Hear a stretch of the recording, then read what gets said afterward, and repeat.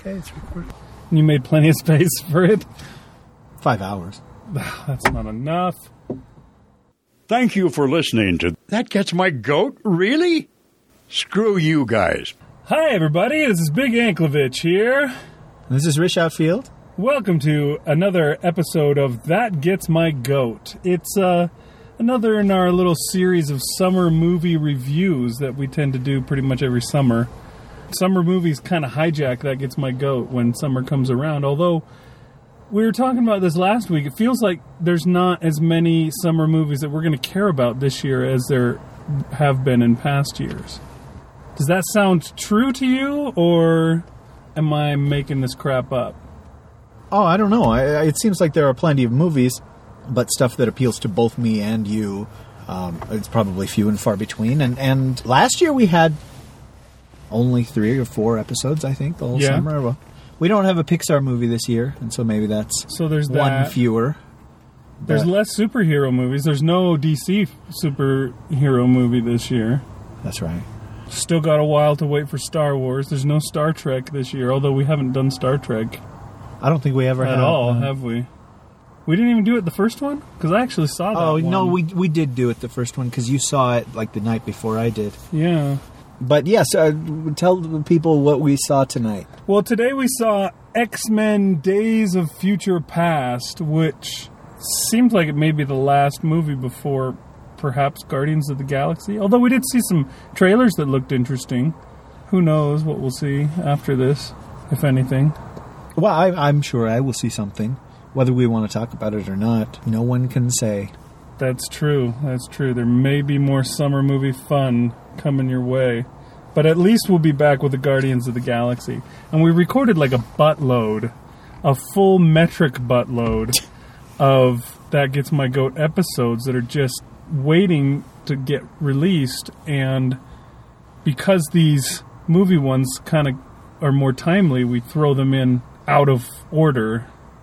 And so we'll have plenty to fill the space between now and Guardians of the Galaxy if there's no other movie that we go to. But yeah, we saw X-Men Days of Future Past, which was interesting. It was the return of Bryan Singer, right? He directed this movie, but he only produced the last X-Men First Class That's right. movie. And he had nothing to do with X-Men 3 because he had left to do Superman Returns.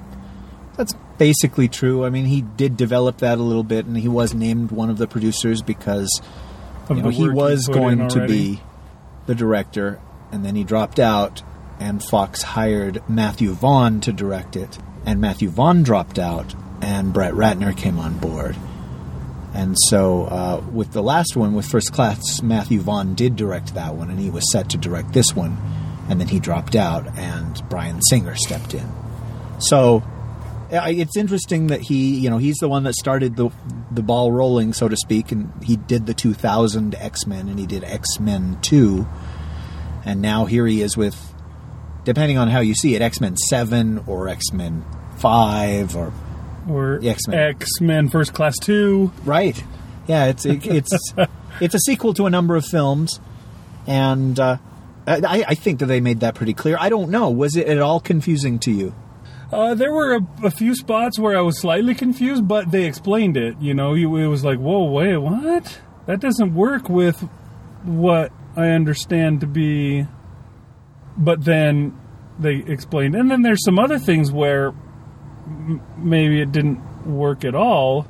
For example, right at the beginning, we see Charles Xavier doing his thing. At the end of X-Men 3, what was X3 called? The Last Stand. At the end of The Last Stand, Charles Xavier dies, and they have the little post-credit thing where he wakes up in somebody else's body and says, "Hey, Moira McTaggart, how are you doing, lass?" So how he's back in his own body, which is dead and gone somehow in that timeline, is a little confusing.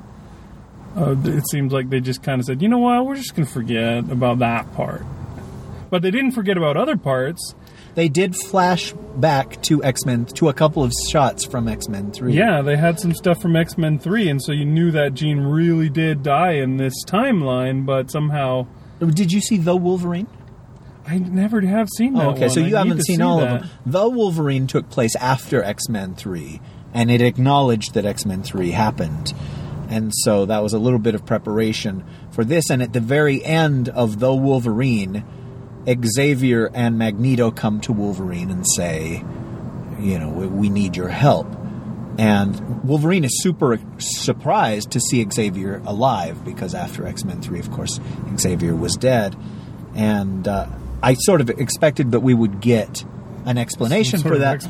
But I think this film that we saw today probably took place 10 years after that.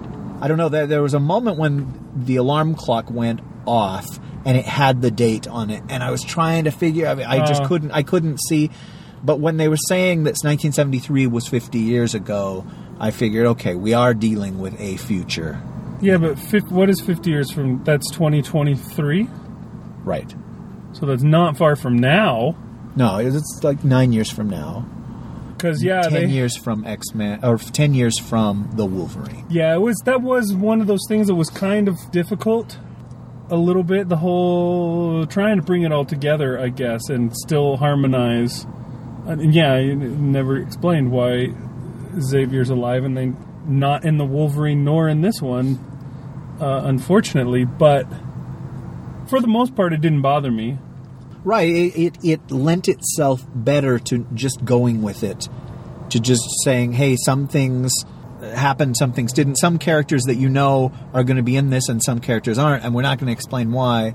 I mean, there was a couple of shots, to show people from First Class had already died in the, 11 years since that movie took place. Yeah, and he throws out all the names, like Azazel, and who else was there in that film? That I think they said Angel and was Angel in the first Banshee? One?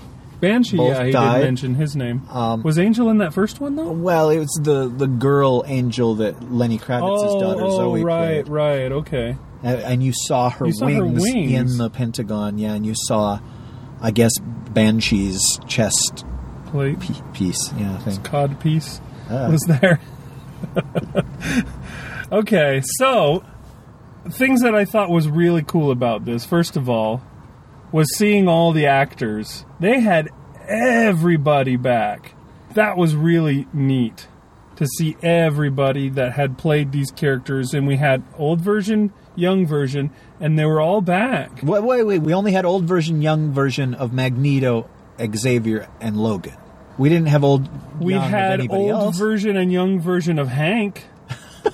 That's a good point, you did. For a very short period. That's true, yes. I guess that's probably true. That was all the ones that we had old and young versions of. But it was neat to see all, we had the same actors that were old and young versions were all back. Did they replace anybody? It seemed like, they even brought the dude that was Iceman back, has he done anything else in his career? I've never seen that guy again, I don't think. Well, he's a Canadian actor. He shows up on television a lot, and he's got a bunch of brothers that look exactly like he does. He's always in those Vancouver TV shows. Yes, he is.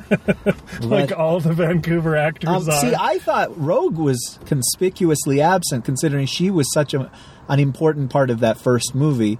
But you said that all of her scenes got cut? Was there a reason for that? They shot scenes with Anna Paquin in them. And then when they went to edit the movie down, they realized, you know what? Her scenes they're just fluff. There's nothing to them. They don't move the story in any way. They're just, hey, look at me, I'm back too, kind of scenes. And so they finally decided that they had to cut them. Huh. And so that's what happened with those. And well, see, I'm sure you'll get to see them on the DVD or whatever, on YouTube or wherever you get your deleted scenes from. But she did get her tiny little cameo. And her huge credit, right up the top, which yes. I thought was kind of interesting, as did you.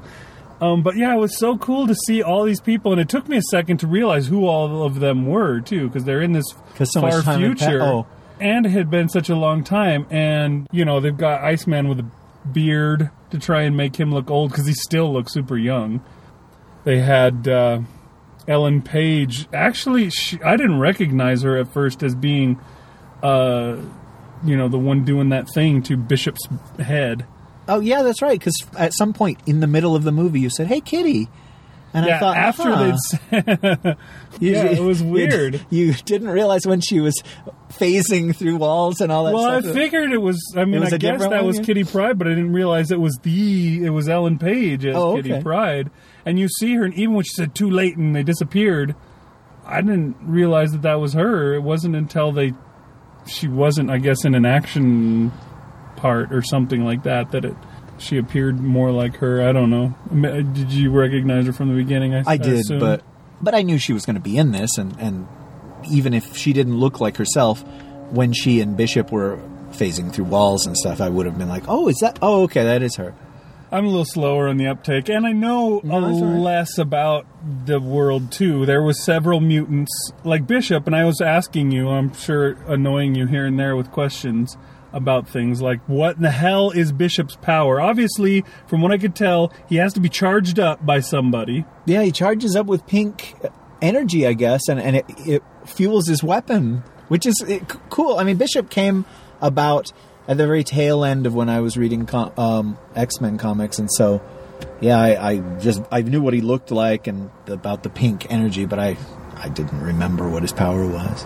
Okay, so but you did recognize Colossus, and you recognized him as being the same. It was the same actor, right? Yeah. He looks like the same actor, but that guy was the one that I was really wondering: is it the same guy? Because it's been such a long time, and he was so minor. Yeah, I think Daniel Cudmore is his name. So he was always so minor in all those early films that's cool that they got him. Because who knows? Some of those people they were so minor, and they were just, here's the guy. He's not a big deal, so we don't need to cast an actor. We just need somebody that's big or something. And you wonder if they're going to bring that same dude back again. But I guess he, again, really didn't have all that much to do. He just fought a lot because he was only in the future, not in the past. He was too young to be in the past scenes. We're the future, Charles, not them. So what did you think of the... let's just...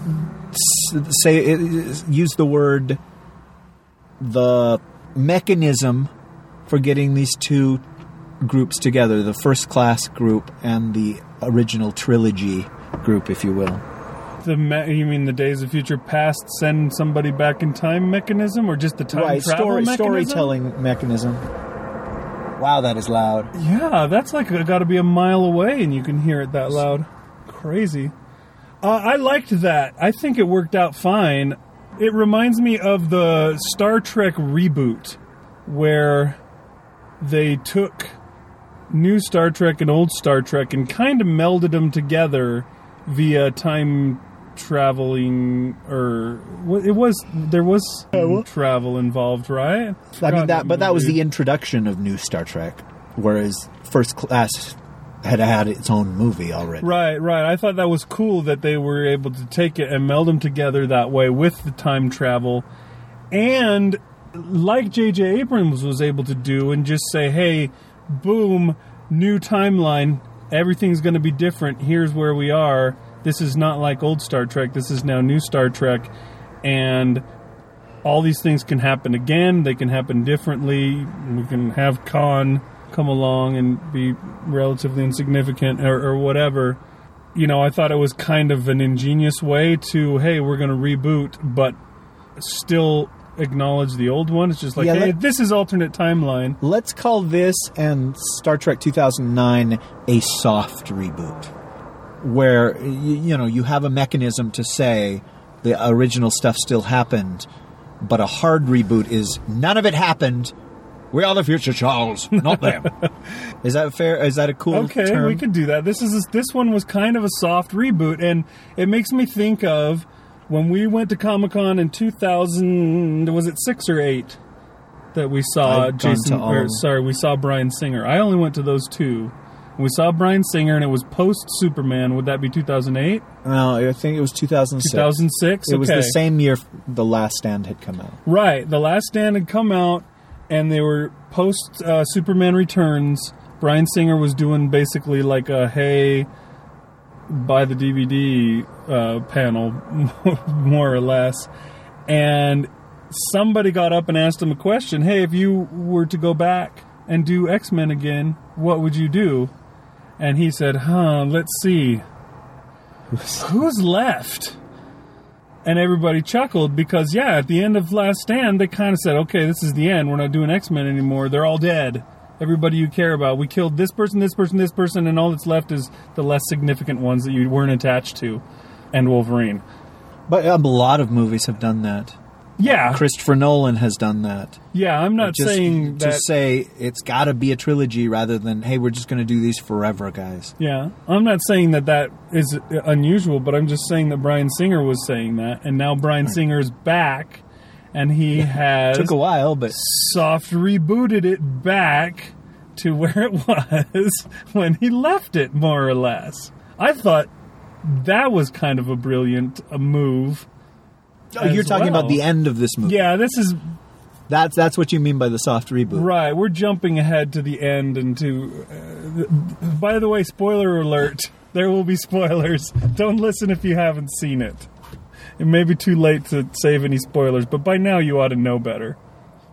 Yeah, see, I'm trying to think of another movie in which this has been done, and the only one that comes to mind besides Star Trek 2009 is Star Trek Generations, where it's a next generation movie, but it also includes some of the original cast movie stuff as well, with time travel sort of, with a derivative of time travel, but they never went back after that, as far as I know, to the original crew or anything like that from that, but it was a passing of the baton. Right.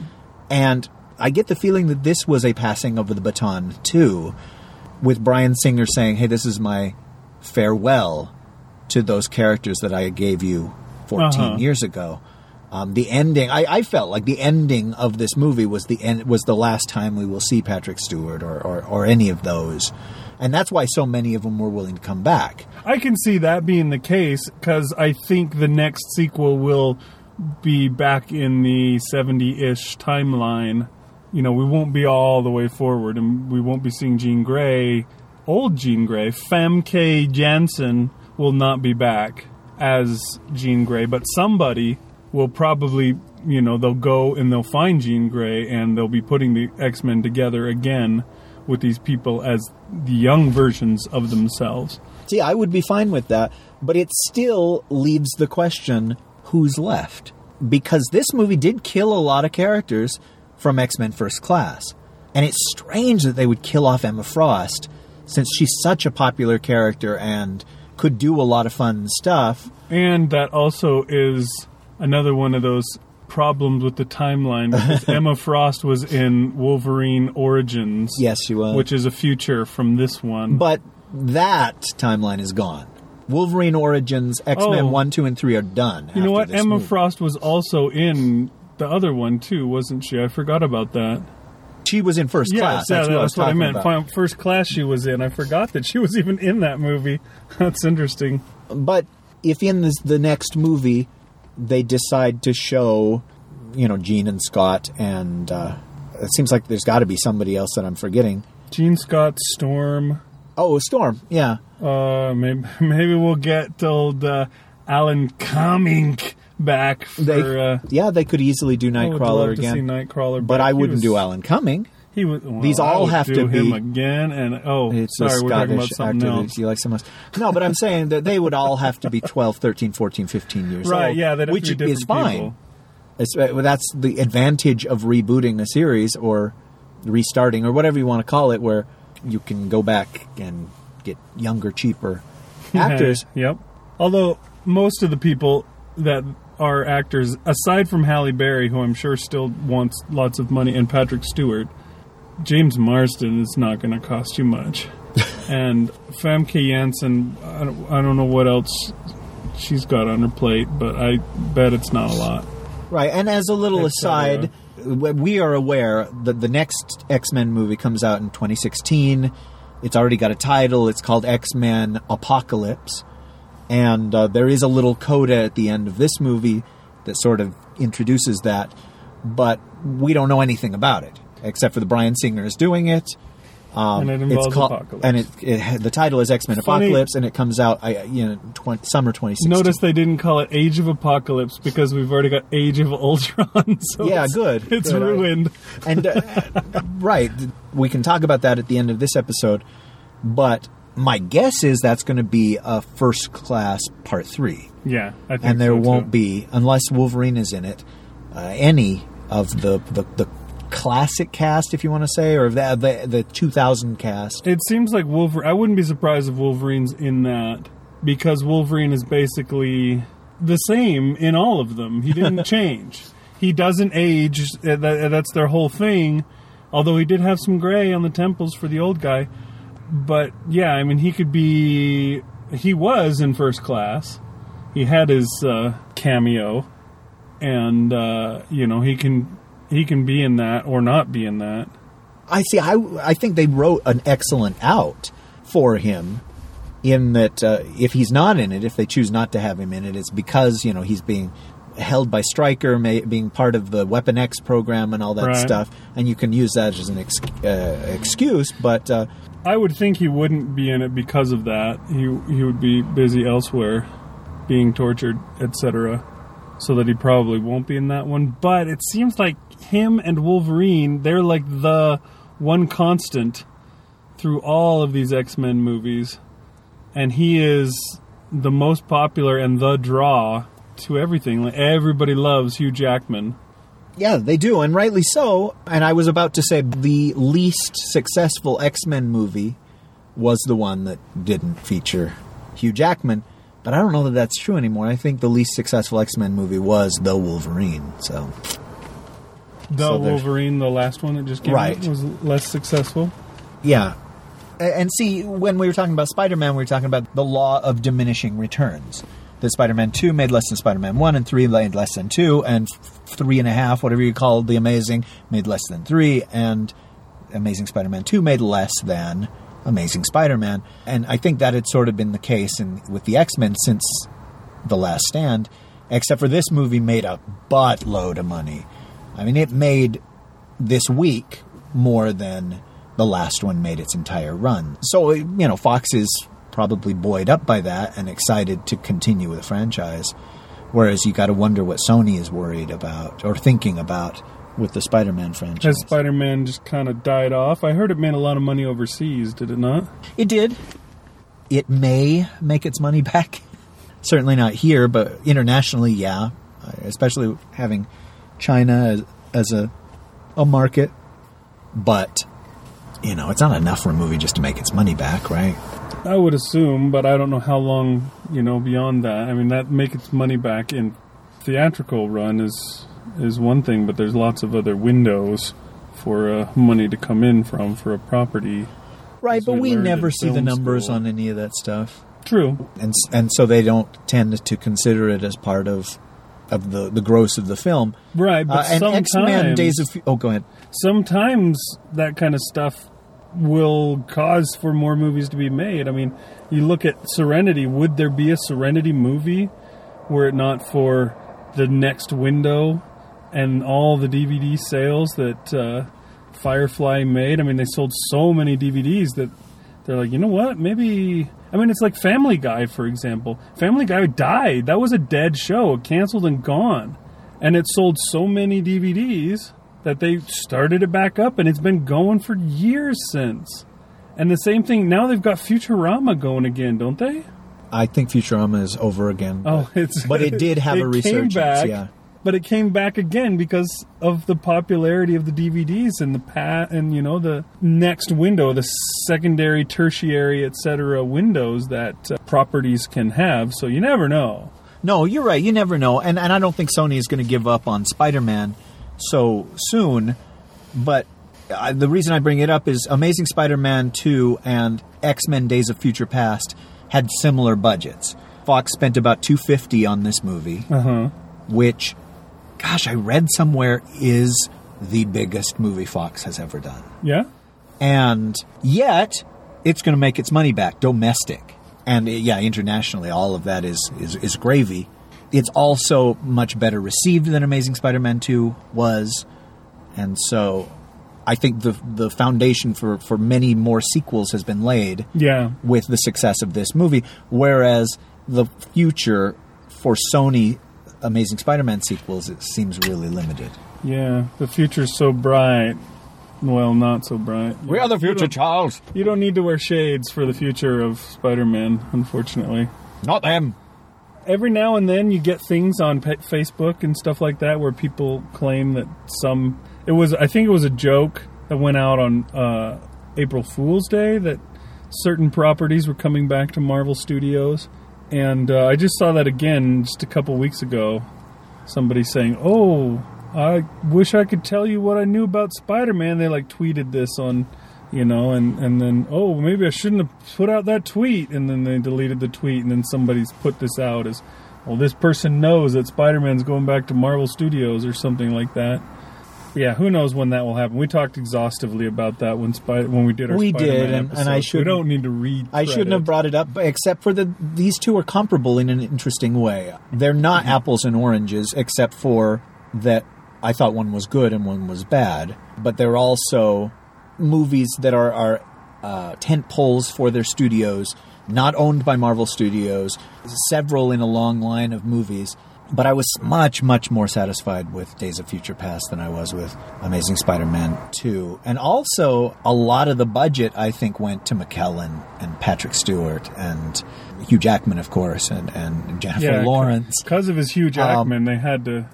Whereas in Amazing Spider-Man, a lot of that budget was just wasted. It was just, let's make a mecha rhino instead of something affordable, something responsible. Anyhow, the movie itself, it was pretty bleak, but it had a sense of humor, and I really enjoyed the 70s scenes. And let me just get out of the way. My favorite scene of the whole movie, and a week ago I would not have believed this, but the scene where Quicksilver runs around the room and does all that fun little stuff in fast speed was awesome. It was so much fun. And after it was done, I was just like, oh, Joss. Now he's going to have to work extra hard to make his Quicksilver fun. Or, as memorable as this Quicksilver. Now, granted, he hasn't got a really terrible costume to worry about.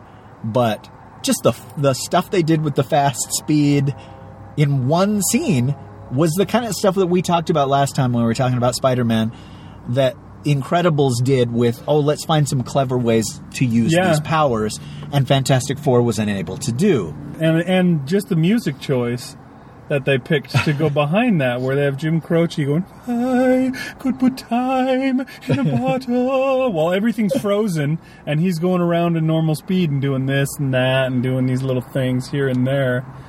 It was pretty brilliant. One, because the song was from that time period. And two, it went so well with the scene. It was great. And you had to all that 70s stuff. And when Wolverine comes out of the hotel at the very start and he's all in the I don't know, some people love this look, but that brown leather jacket that he had on, that was like the ultimate in my mind growing up of like the worst things that the worst thing that 70s had were those brown leather jackets. And then everybody started wearing them again in the 90s and they became cool. So I don't know, but it comes out and then they had the music that was like when they had the bongos going in the background. It was so, we talked about right before the movie started about Starsky and Hutch. You did, yes. And, I leaned over and said to you, "Oh, look, it's Starsky and Hutch." That's right. Because that was exactly like right out of it. And he got into the car that, I don't know what that car was, but it looked like a Batmobile. It looked like the 60s Batmobile to me, the Adam West Batmobile that he was driving around. I liked that stuff for sure. The one thing that I thought was really groundbreaking, perhaps, about this film was Peter Dinklage. Peter Dinklage is a little person. He was cast in the role of Bolivar Trask, who was not a little person, right? Not in the comics, no. In the comics, and which I'm assuming is probably the only place he's ever really existed. Has he been in any of the... I'm sure they had him in cartoons, but... Okay. He was probably not a little person in any cartoon, I'm assuming, as well. But he was a little person in this movie. But, there was never, ever, ever one time, and I watched for it and I paid attention for it, anybody to say anything about that. I waited for somebody to do it, too. Nobody once said, oh, whatever, you're a dwarf, or anything. They never, ever, ever, it was not... It could have... It's like the thing that I've heard, there are various minorities. They're always trying... They're always hoping to get more acceptance, tolerance. I'm not sure what the right word for it is. But I remember... And this may have been back about the time that Halle Berry won her Oscar, or may have even been before that. They were talking about, black actors will know that they've really made it, and they're really being accepted when they get cast for a role, not because it's supposed to be a black character, but just because they're the best actor. And they didn't care whether they're black or white. It's just, you're the best actor, we're casting you as this person. And in this case, that had to be what they did. Or I don't know, maybe it's just because Peter Dinklage is cool. Because he is. I mean, he plays Tyrion on the Game of Thrones TV show, and he's one of those characters that people just like. He's a good character, even in the book, without Peter Dinklage having touched it in any way. He is an interesting and cool character. So he basically got handed, a wheel that spins straw into gold when he got given that character to play in that show. And so it just made him cool. And I'm guessing that's why they cast him. Because you know what? This guy is cool. Everybody loves him. And they never once. It wasn't a character for a dwarf. This was not Willow. This was not Wicket or any character like that. It wasn't even Tyrion, which is what, won him his coolness. It was just, this is a guy. They could have cast anybody in that role, and I just thought it was so awesome that they cast him, and, I'm assuming that's why. I don't know. Obviously, I wasn't in the room when they're making the decision, but I would assume it had to be because of that, or else they would have made mention at some point of his little person stature. I thought that was really neat. Yeah, see, it would have been so easy to draw attention to it and say, you understand prejudice. How come you can't see past this or whatever? But they didn't. It's just like, this is a guy, and he could have been anything. It could have been any actor playing him. So, that's neat. And Dinklage is really, really cool. He is cool, and he did a great job with this role. I thought all of his scenes were good, and he was never... unbelievable or anything, he did a great job the whole way through. So, all around, Boulevard Trask, thumbs up. Yeah, see, I don't know what we should talk about. I last year you and I talked, and I was disappointed that they had changed the comic book story and had it be about Wolverine instead of be about Kitty Pryde. But before that, my theory was because Jennifer Lawrence is suddenly a huge star, and they've got her contractually obligated to do this movie, that she would be the time traveler. And that they swap out Kitty Pryde for Mystique. And I sort of had come to grips with that, and thought, that has potential for some really good storylines, some story direction. But instead it was Wolverine. But what's weird is that they sold me on the Wolverine thing, too. As soon as it was done... I was like, no, that's cool. And part of it is Jackman is just so great as Wolverine. Who wouldn't want to see more of him? Yeah, or who his wouldn't naked want to see butt him? in that scene when he goes back was what you wanted to see, wasn't it? That's what convinced you. Because you got to see more. Yeah, I don't Wolverine. remember there being much butt work in the past for Wolverine. But they still managed to give Jennifer Lawrence stuff to do. And I'm glad for that. And I don't know if the end result would have been better with Jennifer Lawrence as the time traveler and all that. It could have worked either way.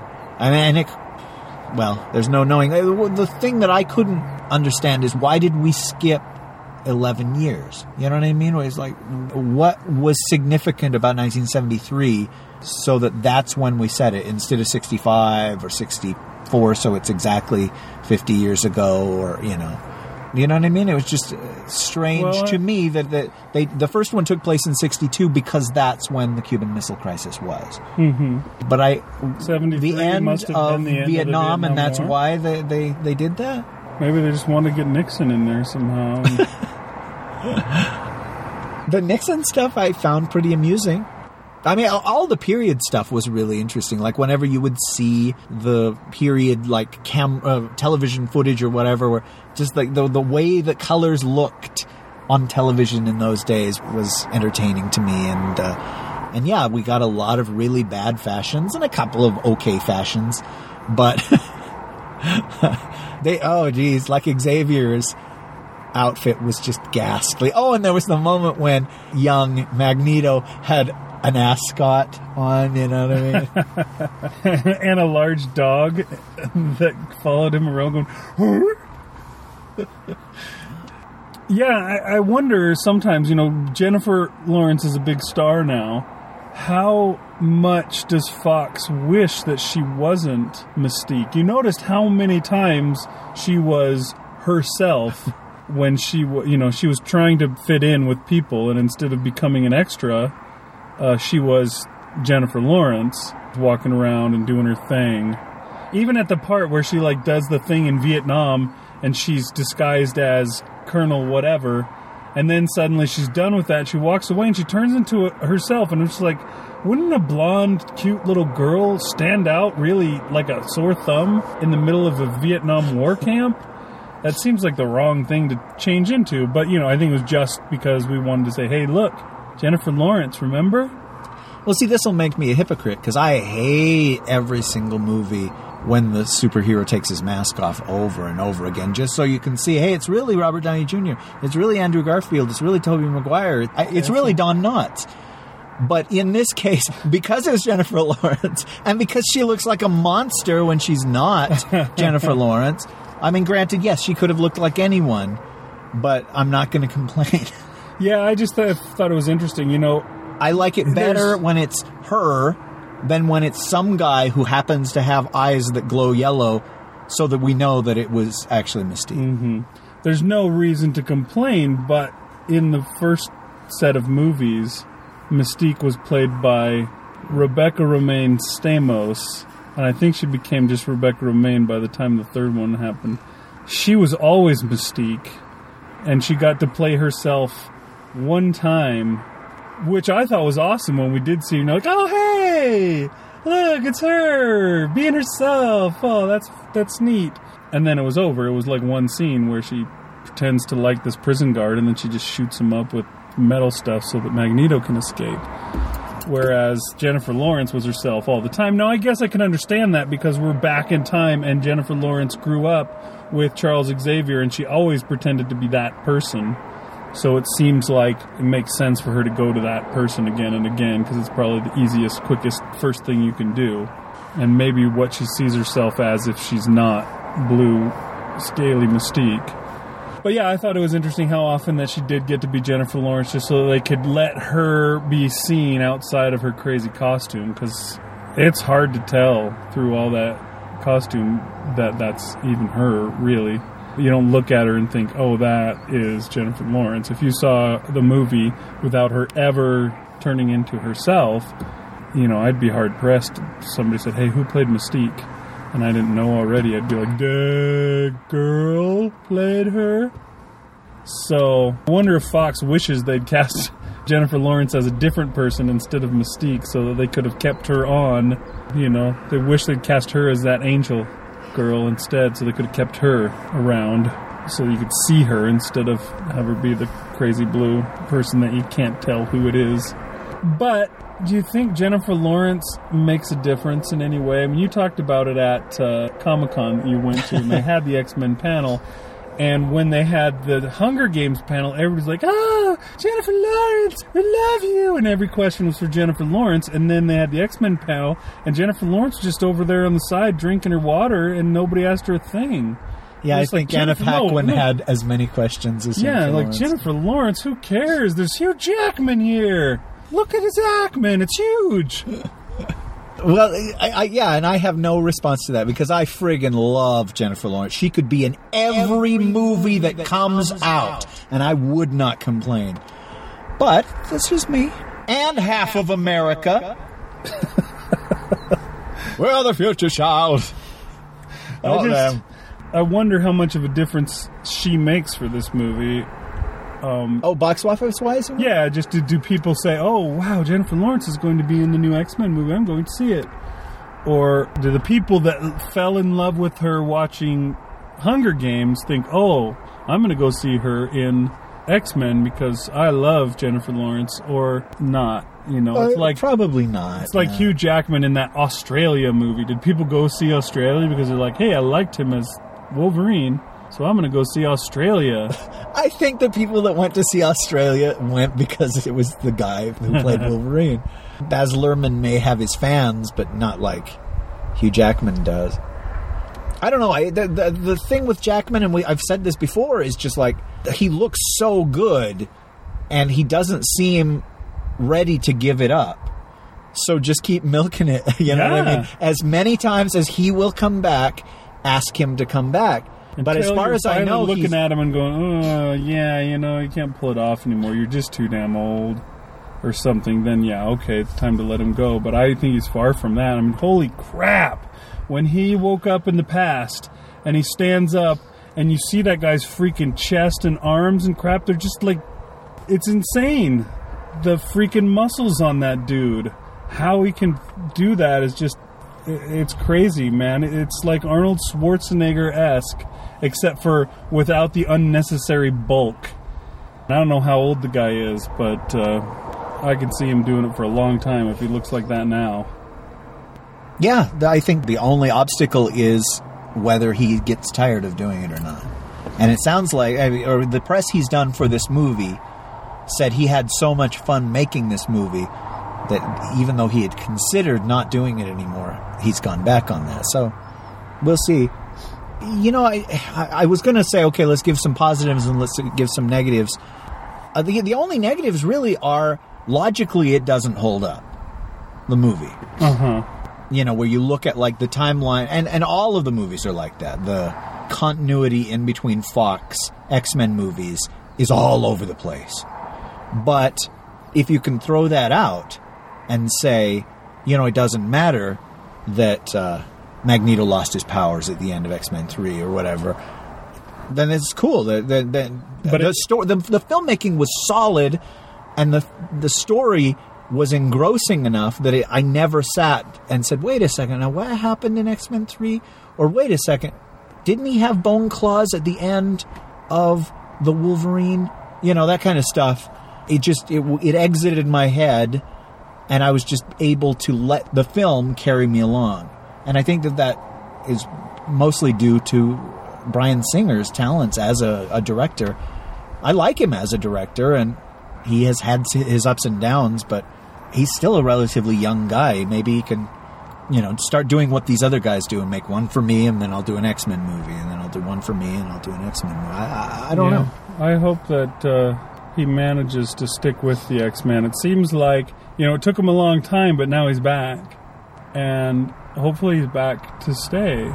It's like he didn't know you don't know what you've got until it's gone, kind of a thing. And it was gone, and now he's managed to get back to it. And it, you know, the last X-Men movie that Bryan Singer directed was great, and it made huge money. And then there's this one, which, in my mind, I thought it was great, too. I loved this film. I did not find anything to really dislike from it. And as you're saying, it's already making huge money again. So it seems like gold times. He's back, and, you know, I don't see why. Hopefully he doesn't get that itch to go elsewhere again, kind of thing. Like you were saying, do one for me and one for them kind of a thing, to scratch that itch, I guess, because I think Fox probably knows better than to let him go again.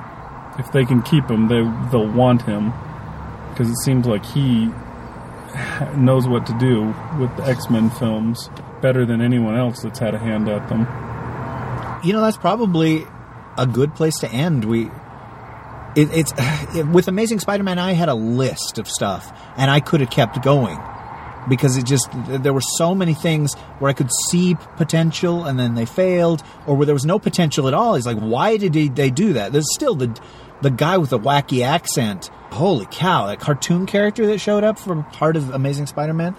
I mean, we could talk about some of the new characters that showed up in this movie if you wanted to, but we kind of don't have to. It's just it was fun, and all of the new X-Men characters that they showed had visually interesting powers. Blink was so cool to watch with the holes. Blink was the one that made the holes. The pink portals, yeah. And there was Bishop, and then there was another guy that was kind of with Blink at the very, very start. Well, there was Sunspot, the guy who basically looked like the Human Torch. Oh, that was Sunspot? I thought that was... What's-his-face? That was in the earlier films. Although he Pyro, died. who was killed he died in the end of 3, didn't he? Mm-hmm. So I guess that makes sense. So that was Sunspot. That was somebody totally different. I didn't even think about that. That's another one of those guys where I should have looked at the actor like Kitty Pryde, where I was like, oh, I finally realized it's her halfway through the movie. That's fine. And then there was Warpath. What was Warpath's power?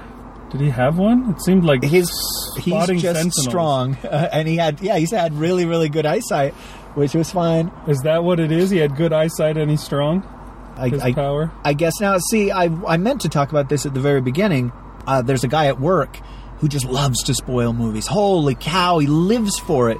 And yesterday I worked with him and he wanted to spoil X-Men. But the thing that he would tell me over and over again was how terrible it was. And he's just like, oh, and it was awful. And he says, I haven't seen a movie this bad since Transformers 2, Revenge of the Fallen. And I was just like, wow. Because that's, like, infamously bad. But the fact that he really liked Amazing Spider-Man 2 and really hated this movie just kind of shows me that he lives in a bizarro universe. Uh-huh. And so anything that he says, I will have to just, like, throw out. And when he says, that it gets really, really cold in winter, I will wear shorts. And it's always good to have somebody say, oh, this movie you're about to see is terrible. So that you go, oh, okay. And you go, hey, that last scene wasn't terrible. That scene wasn't terrible either. Hey, Jennifer Lawrence is in this. And you're able to say, hey, I had a really good time.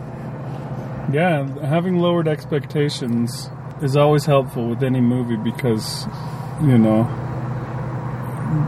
then it doesn't, anything above the expectations you have is going to be better. And if it's way above those expectations, then you're going to be like, man, this is a great film. So yeah, I didn't have any kind of expectations with this. I'd heard people say it was good, but I was a little apprehensive, afraid. The X-Men movies have been kind of weak of late. It's been a while. I mean, I guess all the way back to X-Men 2 is when the last time they had a great X-Men film. So, I didn't have huge expectations with it because, it's like going to Amazing Spider-Man 2. You're not going to have high expectations for it because you saw the last one. And so that it's just going to be probably as good as, maybe a little bit less good because sequels generally are less good than the one before them. So yeah, my expectations weren't too high, so it easily rose to them and superseded them. So yeah, I'm looking forward to Apocalypse. The guy that was Apocalypse in the little post-credits scene looked very small, didn't he? You mean like not muscular? Or? Like, yeah, Apocalypse is ginormously large. He's like a dude. They made him a Build-A-Figure once, didn't they? Because he was so big. But his mutant, he's able to change his size, so he can be a regular-sized guy or he can be a massive guy, and so. Okay. And yeah, Apocalypse is one of those 90s. Well, although he was created in the 80s. I was going to say 90s characters that's just so ridiculously overpowered, like Venom or like Bane or Doomsday or, one of those characters, although Venom was the 80s as well. But I know very little about the Apocalypse except for that he was the first mutant and he's thousands of years old. And so hopefully if I find very little out about the comic version of Apocalypse, I won't be disappointed when they stray from it in this next movie. But you do know this Days of Future Past comic really well, right? Yes.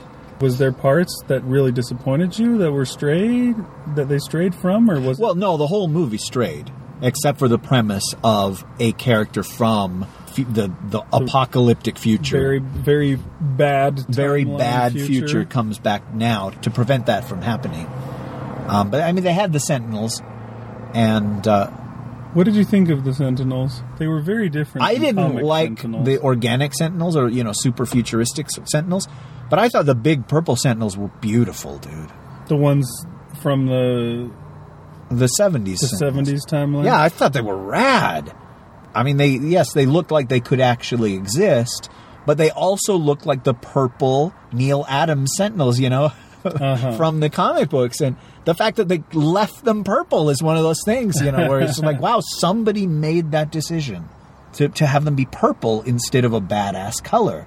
And whoever made that decision, I appreciate that they did it. Stand up and applaud. And I don't know, maybe there are people in the audience that are like, why are they purple, guys? Did Prince design these? But it didn't even occur to me until just now while we were talking that, yeah, they were purple and that might have been a brave choice. But for me, the Sentinels have always been purple. Mm-hmm. And so, it's it's like, well, that's how they were. I might have noticed if they weren't. What did you think of them? Yeah, I didn't like the future ones either. They didn't seem like Sentinels to me. They were kind of small as far as Sentinels go. I guess, they were supposed to be really tough to kill and stuff, and making them non-metal and making them able to do the powers and stuff that the guys had makes them more difficult, makes them like a Super Skrull or something to defeat. They have all the powers. So it works to give you that, it's kind of like you have the 70s version and then you have, okay, they keep getting better and better, and here they are in the future. They've evolved to this, which is unbeatable. They reminded me a lot of the Destroyer robot from Iron Man. They did, yeah. They even had the head open up and fire come out. The face opened up and shot flames and stuff like that out of them, which is kind of a bummer because that's a superhero franchise, but a separate superhero franchise. Didn't need to be copied or whatever you want to call it. But they were neat. I do like the old ones, and I did like. Did the purple stand out to you at all? At any point, did you go, they're purple? It didn't. No, it didn't stand out to me. I didn't think about that either. But that is cool that they did that. The Sentinel is one of my favorite things from X-Men, and it's one of the when I first started getting into X-Men, and when I first started, you and I were selling toys on eBay. The Sentinel was the thing that Marvel Legends had as their Build-A-Figure, and it was a super cool figure. I just loved it. I still have mine. It's on my shelf at home, and it's just one of my favorite toys of all time, and it's just a really cool thing. And I remember the Sentinels from the 90s cartoons of the X-Men as being something very cool, and yeah, it's just one of those things that I like a lot. The Sentinels and, the danger and all that kind of stuff that they entail. So I really like that they told a story with Sentinels in it in the movies, because it's just one of my favorite storylines. That's one of the things that's really cool about comic books is you got, as long as it's not some brand new character, you've got years and years and years of stories to choose from. It's like, let's make a General Hospital movie. What story should we tell? They've got 1 billion stories to choose from because that show went on forever. This is the same thing, It's General Hospital, but with superpowers. And so they got tons of stuff to choose from, and, it's neat. I'm excited. It's interesting because if you go back to when this wave of superhero movies began, I believe you say that Blade was the first superhero movie in this wave. Basically. I do say that, but you say X-Men, and that's fine. X-Men was a much bigger hit. X-Men, because it was a big hit, and I didn't even realize Blade was a comic book movie. I just assumed it was more a horror/action movie kind of a thing instead. It doesn't seem like it's part of the same genre. Maybe it's just because it didn't overlap in any way with anything else. I don't know. But the X-Men movie came out, And to tell you the truth, I never saw that movie in the theater, and I hadn't seen it all the way up until right before X-Men 2 came out. And I had a friend that I worked with who liked comic books a lot, and he told me a lot about the stories of the X-Men and stuff like that. And so I decided, I went out and I rented the X-Men movie, and I saw it probably a week before I saw X-Men 2. And I thought that was a really cool movie. And then I saw X-Men 2, and I was really, really excited. I loved X-Men 2. And I think to this day, it's still probably my favorite superhero film of all time. When I go down and I make the list, I put it at number 1 still, because it's like the first one that set me on the path that I wound up walking. If it weren't for that movie, I probably would not do this podcast or the other Dune Steve podcast that we do. It's just it's what got me going on that kind of stuff. When X-Men fell apart, it was kind of sad. I didn't even, like we said, I still haven't even seen The Wolverine, because the X-Men franchise got to the point where me, who loved it above all others, didn't even want to see it. Couldn't be bothered to go to see it even when it was in the dollar movies. But after seeing this movie that we just saw, I'm really excited to see the next one, and it's years off. I'm excited. Not long, though. Well, yeah, not really long, especially considering how old we are. It'll be a blink of the eye, and we'll be here again recording our post-apocalyptic podcast. But I'm excited about it again. After seeing that one, I'm excited about the X-Men again, and that's cool to me. I really am glad that that's the case. I'm glad that Bryan Singer's back. Maybe I just really like his films. I don't know what it is. But I'm glad to see it back in where it is. I don't know if you have any similar feelings towards it, but I'm excited. Well, yeah, I don't think I'm as gung-ho about it as you are. And I've never felt like the Fox X-Men movies have equaled the splendor of the comics. But I've enjoyed them all. We did an episode for X-Men First Class. We did an episode for X-Men Origins Wolverine, and we did an episode for X-Men 3, The Voyage Home, or whatever. And I liked all 3 of those movies, if you want to go back and listen to those. And I don't eat my words. I liked them all. I think I lower my expectations for these movies because I know they're not going to be faithful to the source material. And as long as they're well-done films on their own, then I can be happy for them. And yeah, I will see the next one. Whereas, Man of Steel or Amazing Spider-Man 2, it doesn't leave me just longing to see the next installment in the movie franchise. And so, I don't know. I did want to talk a tiny bit about Magneto and whether he worked for you, whether is he a villain? Is he not a villain? Mm-hmm. And granted, that's how, except for the very first movie, that's how it's always been with Magneto.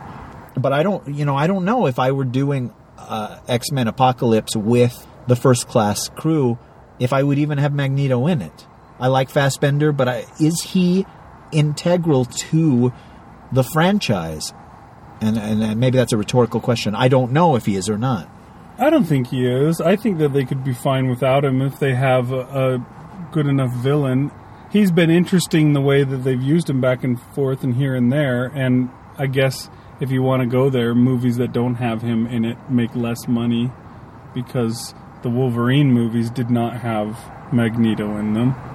But, I think they can go either way. If they've got Apocalypse, I don't think they need Magneto because they've got somebody that's huge enough to fight against that it's unnecessary.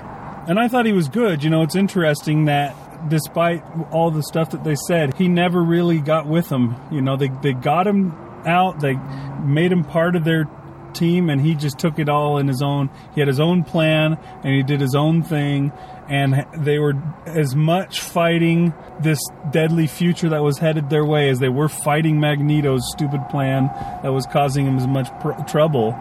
And I thought that was cool. I'm glad that he didn't. He was like, okay, yeah, let's just get together then, And he's been that way. There was X2 was X-Men United, where the bad guys and the good guys had to join together to fight against Stryker.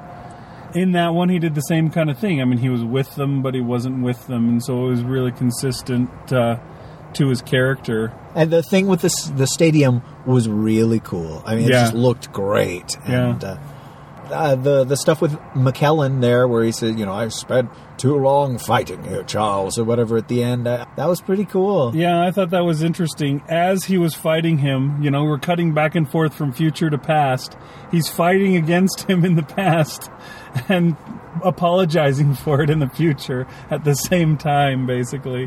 One thing that's really cool about X-Men is just how vast and varied a property that the X-Men is.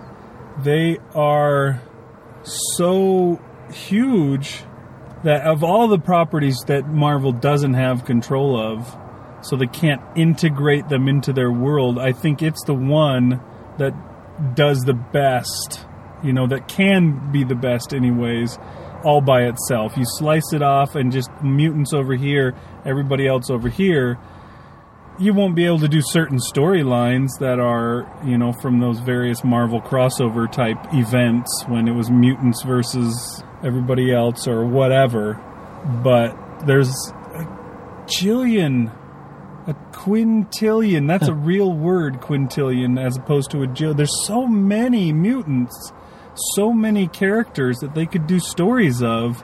It's like Disney now has Star Wars, and they're like, all right, well, let's do a Han Solo movie, and let's do a Yoda movie. And there's all these characters that they can tell the story of if they want to.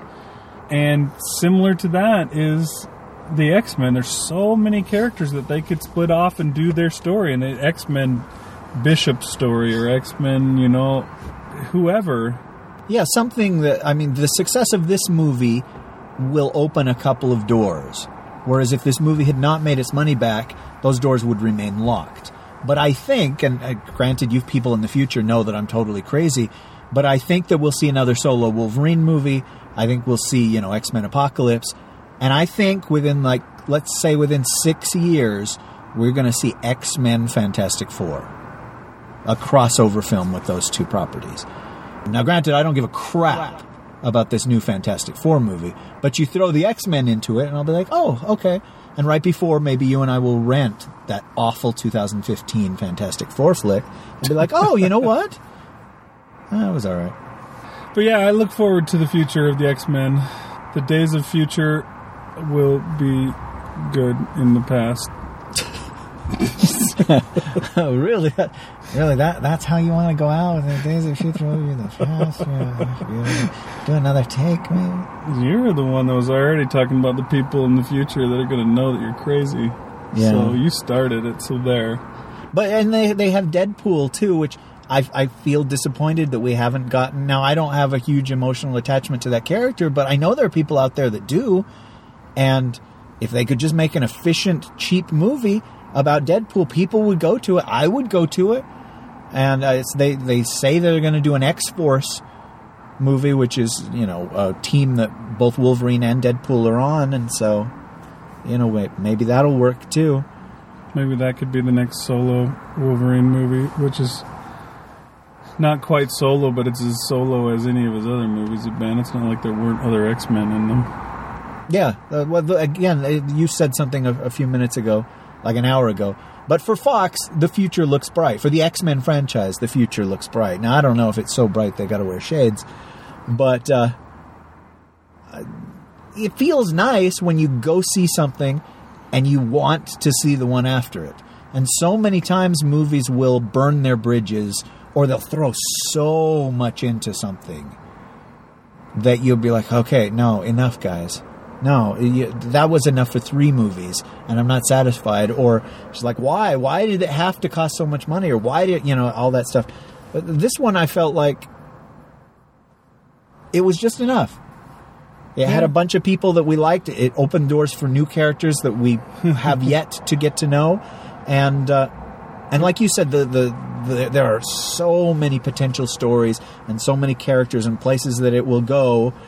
Disney is going to try and do, and we'll see if they're successful, a Star Wars movie a year. The same way that Marvel Studios is doing one or more Marvel Comics movies a summer. And yeah, X-Men has just as much potential for stories as Star Wars does. if they have your yearly Star Wars movie in December and your yearly X-Men movie in May or whatever, I'll be fine with that. Right. This movie was in the Goldilocks zone. You ever heard that said Yeah, about planets? I like that. Planets are in the Goldilocks zone if they're in the just right area where they might be able to support life. This one was in the just right area where they didn't overdo it and it wasn't too lame. It was just right.